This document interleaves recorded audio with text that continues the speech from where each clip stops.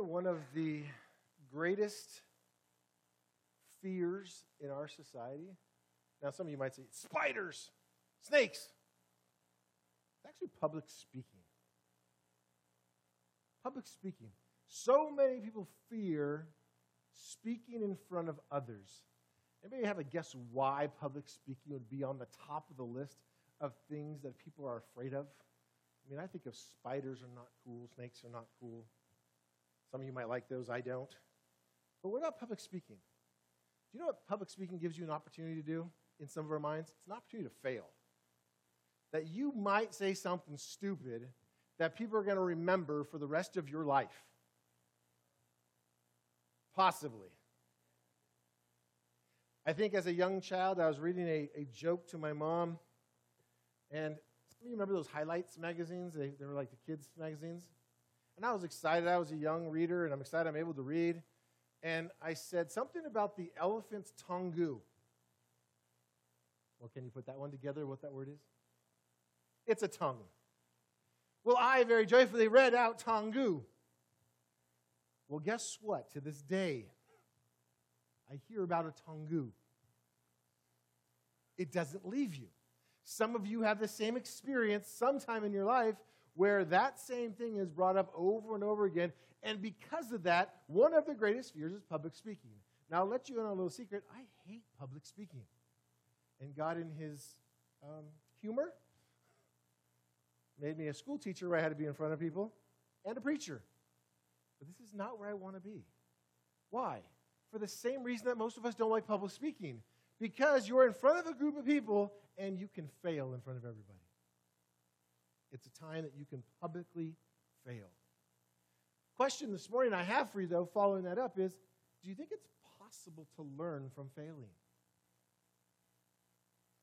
As a matter of fact, it's a big part of life, isn't it? You can go back to a little child who's trying to learn to walk. They don't just get up and walk. They get one step up and on their bottom. Then one step up and on their bottom. And then maybe one step and then down on their face.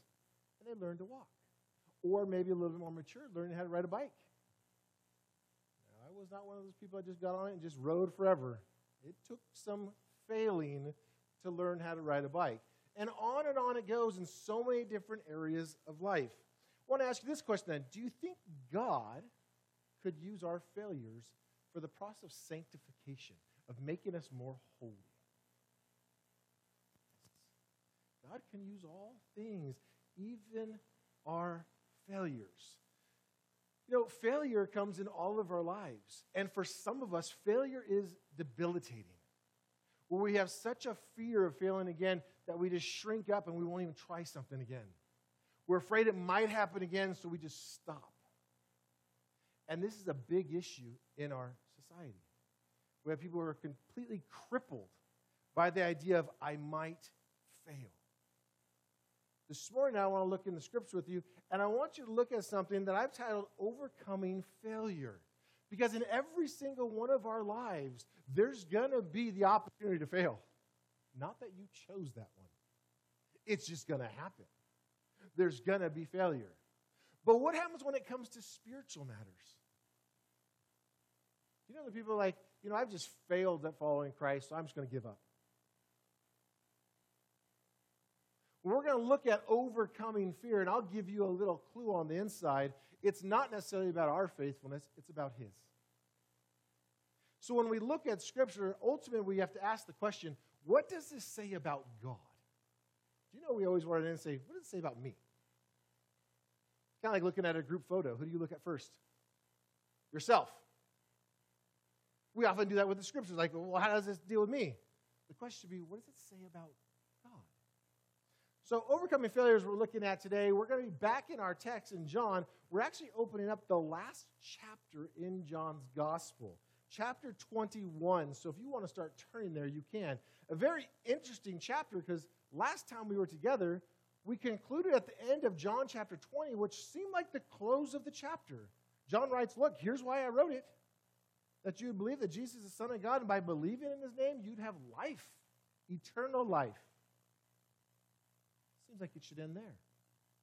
But yet, we have more. And as I thought about it, this might not relate to all of you, but my family, excluding me, but my wife and my kids love Marvel movies. You know, these movies with Iron Man and all these different things. I fall asleep. It's a great nap time, but they love them. But the best part of the movie for everybody in the audience is once the movie comes to an end, credits roll. And the people in the theater wait there and wait there until all the credits are done, because then they give one more nugget, one more quick scene that everybody's so excited about that I don't understand, but they're all excited about it. But it's one more nugget, and I think that's what John has done here. He's given us that one more nugget at the end of this gospel. At the very beginning, the first 18 verses of John, we had a prologue, and now we have an epilogue, one at the end. And that's what we're going to start looking at today. So if you have John opened up, let me turn to it. John chapter 21, we're going to read the first 14 verses. We read, "After this, Jesus revealed himself again to the disciples by the Sea of Tiberias. And he revealed himself in this way: Simon Peter, Thomas, called the twin, Nathanael of Cana in Galilee, the sons of Zebedee, the two others of his disciples were together. And the two others of his disciples were together. Verse 3, Simon Peter said to them, I'm going to go fishing. They said to him, we will go with you. They went out and got into the boat, but that night they caught nothing. Verse 4, just as day was breaking, Jesus stood on the shore. Yet the disciples did not know that it was Jesus. Jesus said to them, children, do you have any fish? And they answered him, no. He said to them, cast the net on the right side of the boat, and you will find some. So they cast it. And now they were not able to haul it in because of the quantity of fish. That disciple whom Jesus loved, therefore, said to Peter, it is the Lord. When Simon Peter heard that it was the Lord, he put on his outer garment, for he was stripped for work, and threw himself into the sea. The other disciples came in the boat, dragging the net full of fish, for they were not far from land, but about 100 yards off. Verse 9. When they got out on land, they saw a charcoal fire in place, with fish laid out on it, and bread. Jesus said to them, bring some of the fish that you have just caught. So Simon Peter went aboard and hauled the net ashore, full of large fish, 153 of them. And although there were so many, the net was not torn. Jesus said to them, come and have breakfast. Now none of the disciples dared ask him, who are you? They knew it was the Lord. Jesus came and took the bread and gave it to them, and so with the fish. Verse 14, this was now the third time that Jesus was revealed to the disciples after he was raised from the dead. So again, this is now the epilogue. This is in addition to, John has given us some more information. Up to this point, we know that after Jesus rose from the grave, he appeared to the disciples. There was 10 of them. Thomas wasn't there. And of course, Judas was long gone by then. When Jesus appeared, they all saw him. He revealed himself to them. But then Thomas said he wouldn't believe unless he did what? Put his hand in the holes, his hand in the side. And so 8 days later, Jesus appears to them again and presents himself to Thomas. Says, Thomas, go ahead. And Thomas does, says, my Lord and my God. Now here we have in chapter 21, it says Jesus revealed himself again. It starts with saying after this. Basically, we don't know how much time has gone by. Time has come. Jesus is now going to reveal himself again. And it says there by the Sea of Tiberias. Interestingly enough, the scriptures refer to the Sea of Galilee with 4 different names depending on the audience of what they called it. This is the Sea of Galilee, which for some of you in about 5 weeks, Lord willing, you will be on the Sea of Galilee. Those of you that are going with the Baptist Foundation to Israel, you will be on a boat on this very sea, which is pretty neat. So, Jesus is there. The disciples are by the Sea of Galilee. We're in verse 1, looking here. It says, Jesus revealed his way in this way. There are 7 disciples now. And they're all together, these 7. Notice who's listed first. Peter. Who's listed second? Thomas. I think this is interesting in this order because as we look at just overcoming failure, what has Peter done not too far in the past to this event?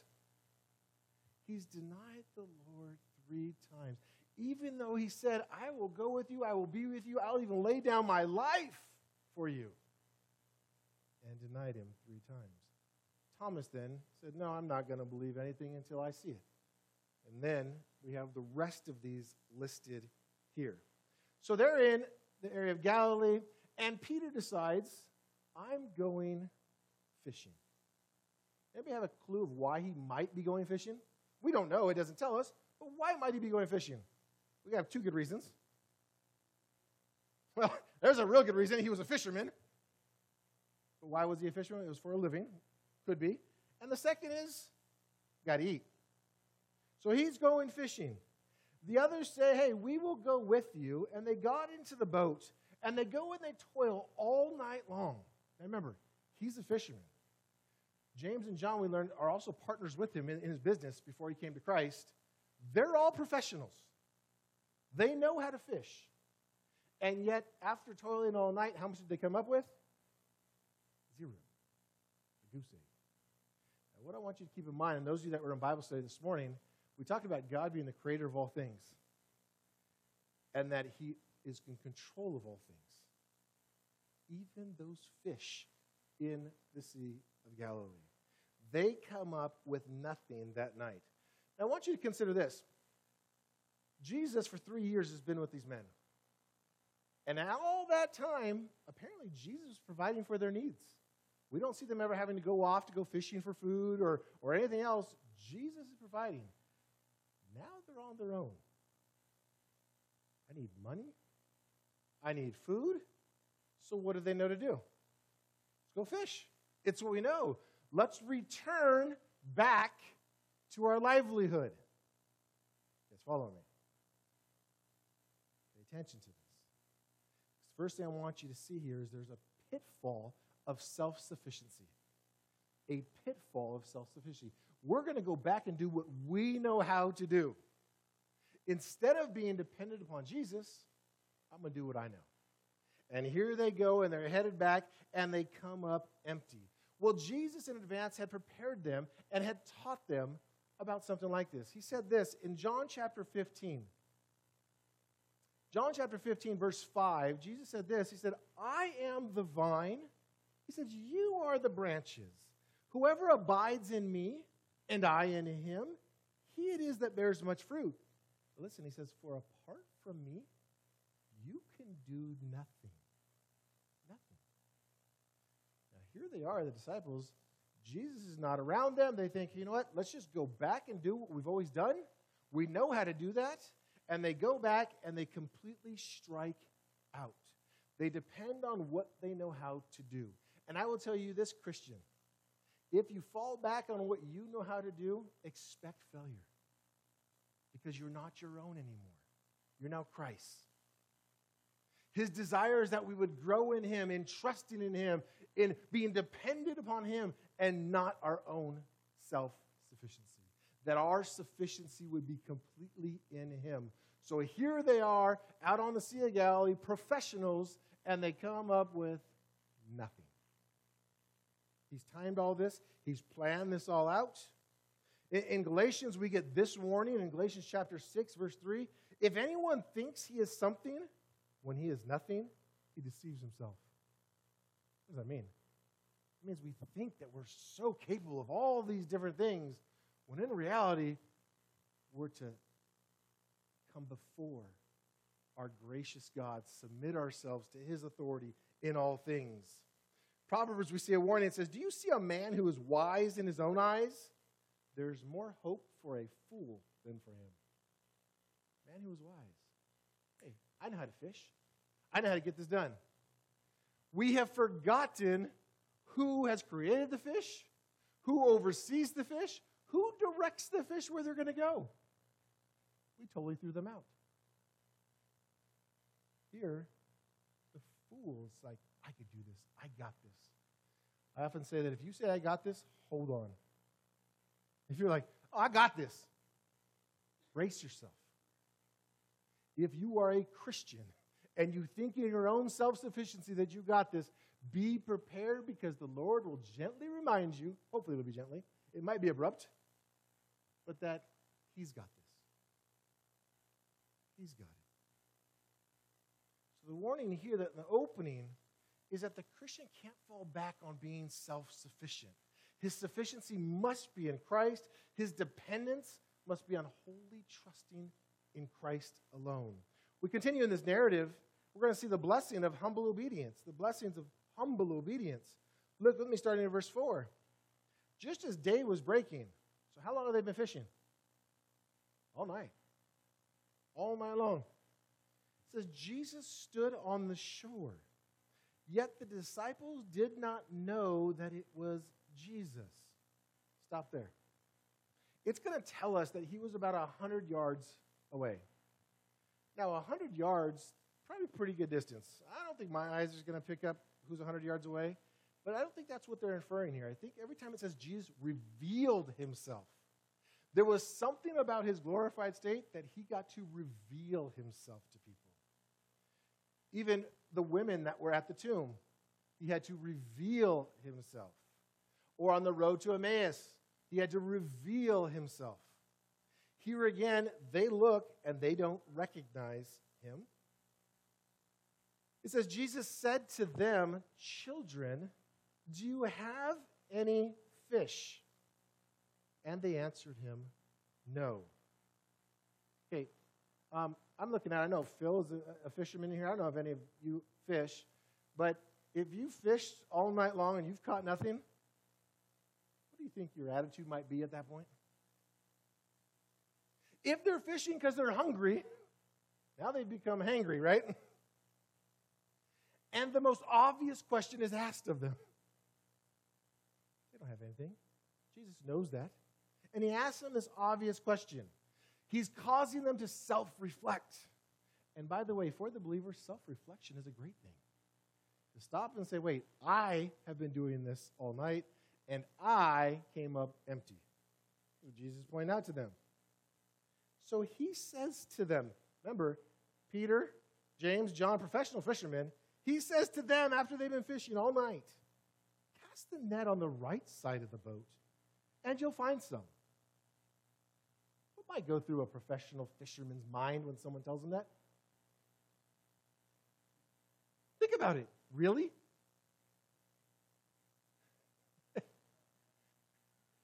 You got to think about this. Just that little boat, that Christ's rule and reign over all creation had those fish on one side. Think about it. He tells them, cast it, or cast it to the right side of the boat, and you will find some. Here's what is amazing to me, church. They didn't give him lip. They didn't sit there and go, what does that guy know? We don't even know who that is. What does he know? We've been fishing all night. We've been doing this for years. This is how we made our livelihood. It says, so they cast it. Okay, what just happened? Because this isn't natural what just happened. The natural man would have gone, I don't know who that is, but I've been fishing all night, and I'm not going to throw it to the other side. I've been doing this all night long. But Jesus said, my sheep hear my voice, and they follow me. There is something about an unction of the Spirit that is different here, that they would obey. They would obey. They cast it, and now we're able to haul it in, or not able to haul it in, because of the quantity of fish. It says, that disciple whom Jesus loved therefore said to Peter, it is the Lord. When Simon Peter heard that it was the Lord, he put on his outer garment, for he was stripped for work. And I looked up this word, and nowhere did I find it meant he was naked. It means he had like his working undergarments on. He was fishing. But he throws on his outer garment. He throws himself into the sea. I can imagine him there like waiting and trying to swim, trying to get to shore. He's trying to get to Jesus.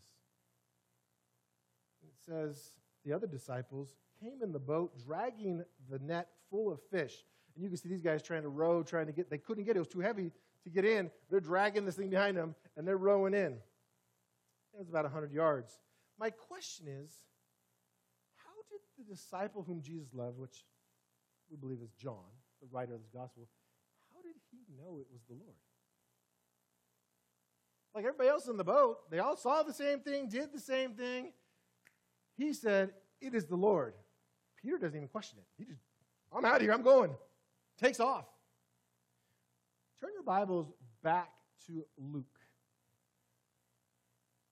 So it's one book to the left if you're in a printed Bible. Turn back to Luke chapter 5. Luke chapter 5.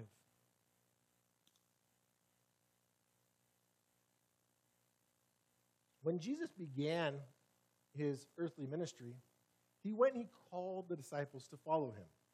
Here in Luke chapter 5, starting in verse 1, we read, on one occasion, while the crowd was pressing in on him, being Jesus, to hear the word of God, he was standing by the lake of Gennesaret. Guess what? Another name for the Sea of Galilee. Tiberias, Gennesaret, Kinneroth, they're all the same place. This sea, it's a freshwater lake, basically. It's about 13 miles long, about 7 miles wide. A freshwater that comes down from the hills. It says he saw two boats by the lake, but the fishermen had gone out of them and were washing their nets. Getting into one of the boats, which was Simon's, he asked him to put out a little from the land. And he sat down and taught the people from the boat. And when he had finished speaking, he said to Simon, put out into the deep and let down your nets for a catch. And Simon answered, Master, we toiled all night and took nothing. But at your word, I will let down the nets. And when they had done this, they enclosed a large number of fish, and their nets were breaking. They signaled to their partners in the other boat to come and help them. And they came and filled both the boats, so that they began to sink. But when Simon Peter saw it, he fell down at Jesus' knees, saying, Depart from me, for I am a sinful man, O Lord. For he and all who were with him were astonished at the catch of fish that they had taken. And so also were James and John, the sons of Zebedee, who were partners with Simon. And Jesus said to Simon, Do not be afraid. From now on, you will be catching men. This is the very beginning of Jesus' ministry. Almost the same thing has occurred. Almost. Big difference here is in this one in Luke chapter 5, the nets were breaking. In John chapter 21, the nets are fine. That's going. We'll talk about that shortly. But what is going on here? So, it is the Lord, John says. I know who it is. We've observed these things. We've seen who has done this. That as professional fishermen, this is not a common thing that you would go out and toil all night and catch nothing. You catch something, but not nothing. Christ was in control of this whole situation in Luke chapter 5. And guess what? In John chapter 21, Jesus in complete control, setting up the entire thing. The same type of situation. But what I want to point out to you this morning is in Luke chapter 5, in verse 10, Jesus says, Do not be afraid. From now on, you will be catching men. What does he mean? Like to throw a net onto people? What is he referring to? What is he speaking of? He's speaking of going and making disciples, going and sharing the gospel. He said, you have spent your life as a fisherman of catching these fish. Now you're going to spend your life going and catching men, sharing the gospel with them, making disciples. He basically says, look, here's the command. You just throw out a net, I'm going to bring the fish into it. He's going to be responsible for the catch. So this command to go and be a disciple maker, he says, your responsibility is just throw it out there. Nothing else. He is the one that produces the fruit from it. In John chapter 15, we've previously studied this. John chapter 15, verse 16. John 15, and see some of you flipping back. John 15, back to the right. And if it's not highlighted or marked in your Bible, here's a great verse to get highlighted. John 15, verse 16. Jesus says, you did not choose me, But I chose you and appointed you that you should go and bear fruit, and that your fruit should abide, so that whatever you ask the Father in my name, he may give it to you. Now, we already talked about the pitfall of self-sufficiency, of I got this.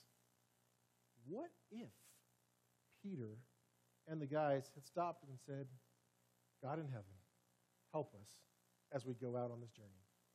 We know we've been fishermen forever, but we need some food. We're hungry, or we need money, or whatever the situation is. But they didn't. They relied on their own resources.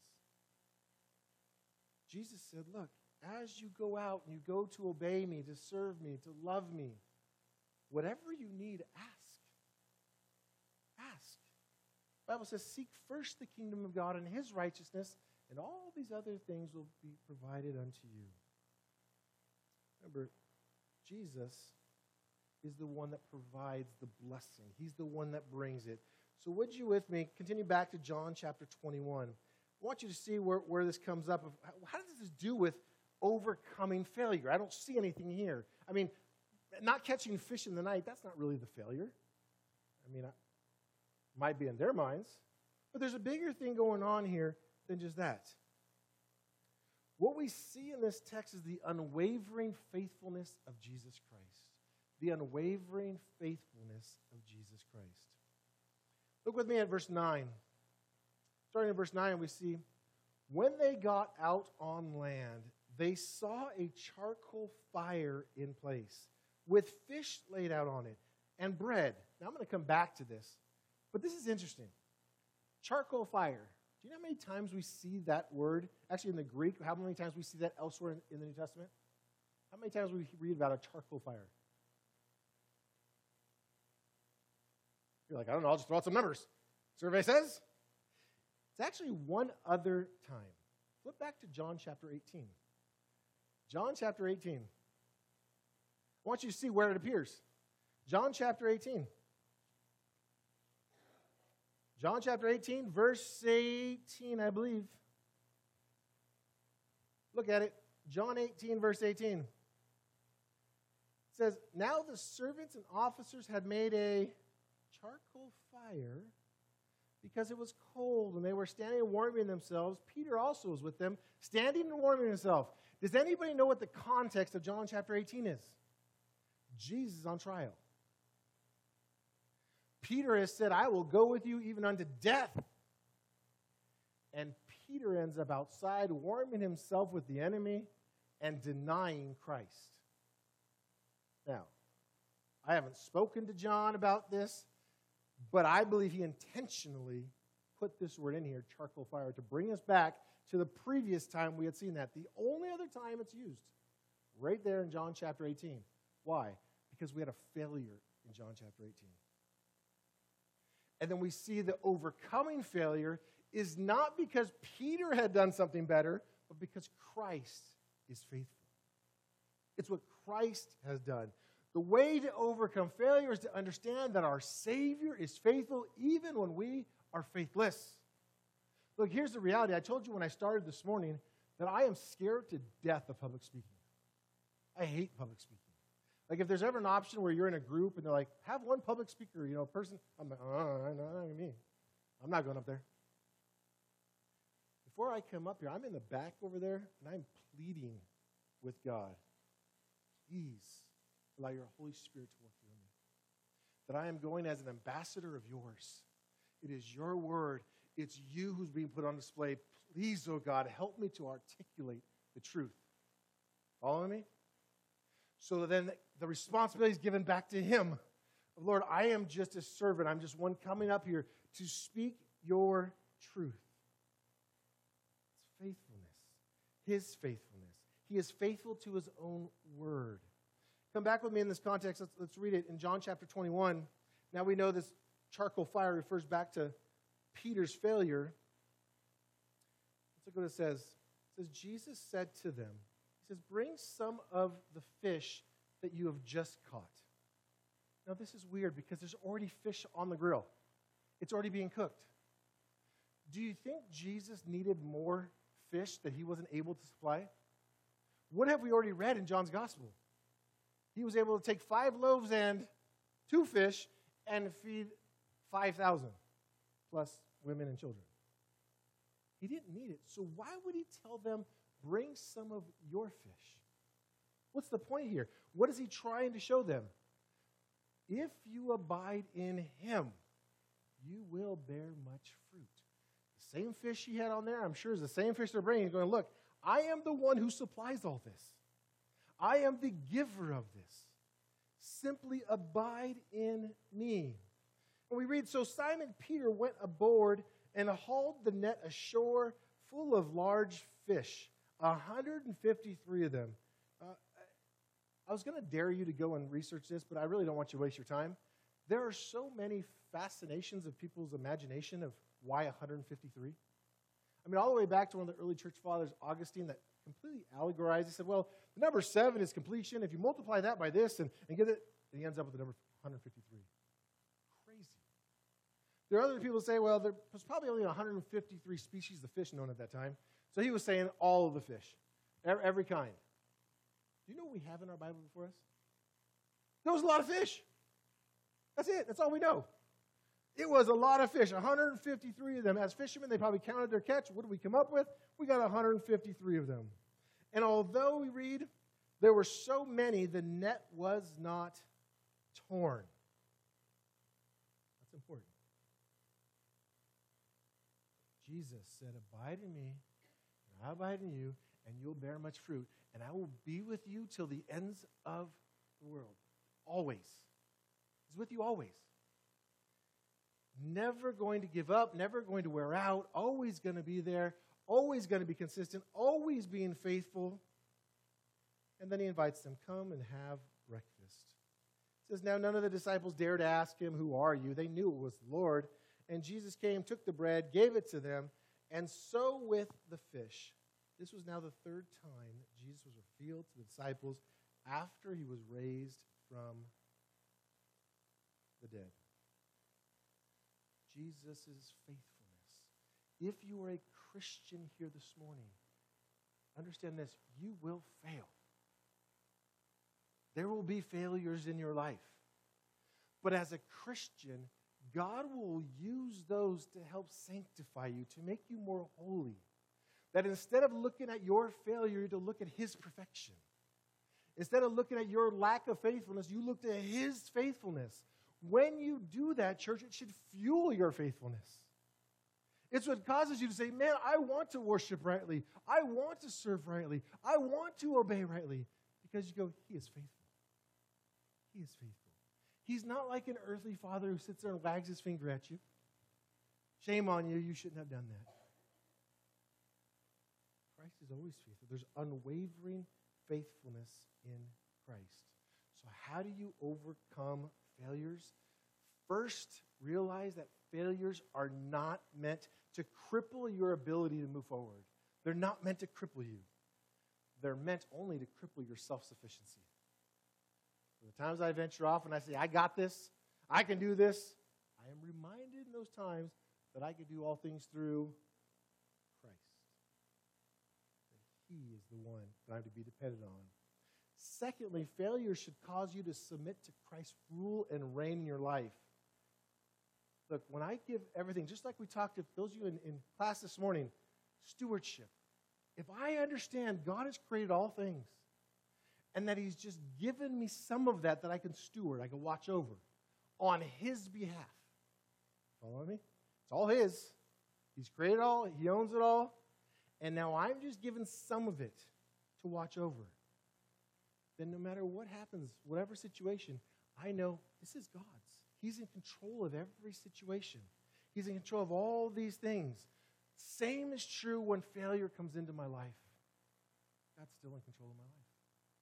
And he's still going to use that for his glory, for my good and his glory.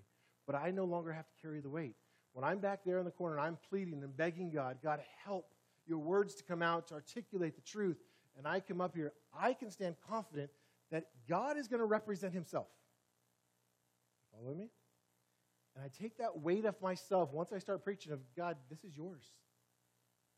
But if I stand in the back and I'm like, you say, hey, Pastor, how you doing? I'm like, I got this. Oh, that'll be the funniest day for you. You sit there and go, what just happened to our pastor? Might be the saddest day. But it would be a fool on the stage. An absolute fool.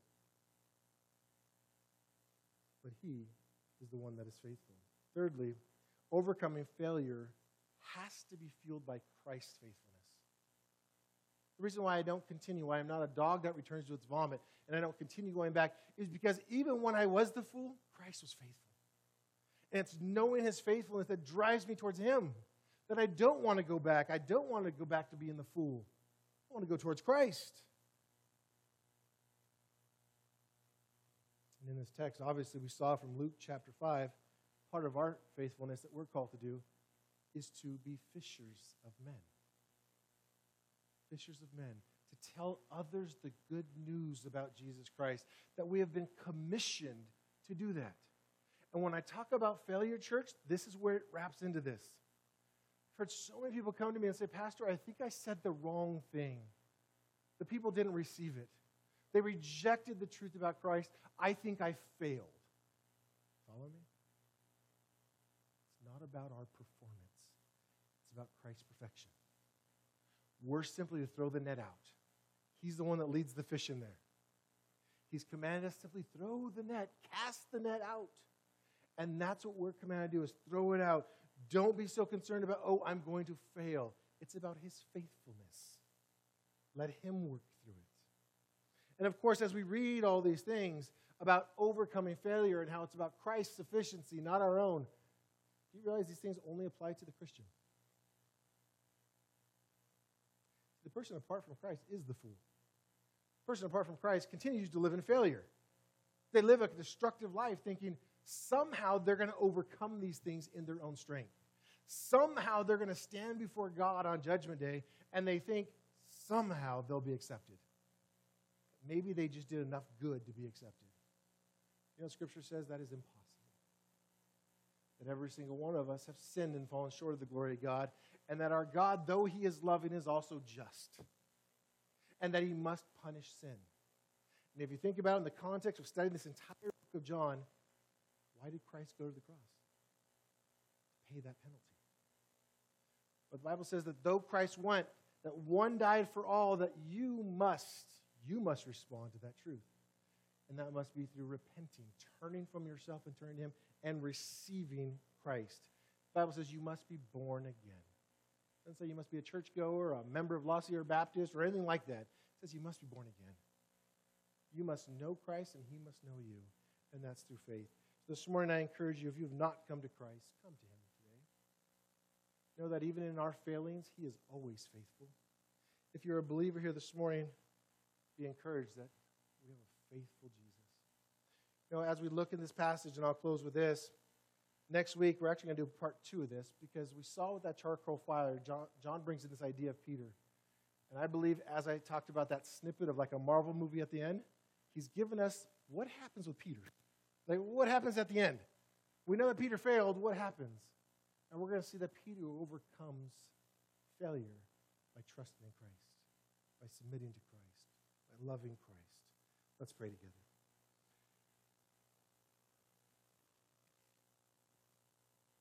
Father, each of us here, if we were honest, can speak of how many times we have failed, how many times spiritually we have failed, that we've desired to do what is right and yet have done what is wrong. Father, as believers in Jesus Christ, those who have repented and received Christ by faith, we know that there is continual forgiveness in Christ. We know your word also tells us that we're not to continue in sin so that grace might abound. We're to flee from sin. Father, as we look at failures of biblical characters, even Peter, we see it's not by Peter's might that he was able to produce anything good. It was by the faithfulness of Christ. It was about abiding in Christ. Father, I pray that for each of us this morning who are believers, that we'd be encouraged that we have a Savior who is faithful. He is faithful even when we are faithless. And it's that reality that would fuel us in worship, in obedience. And Father, we do pray for anybody who's here that has never bowed a knee and submitted to Christ, that your Spirit would draw them today, that they would know you. And Father, they would know this life of being a Christian and the hope of eternity that is in store for us. We pray these things in Jesus' name.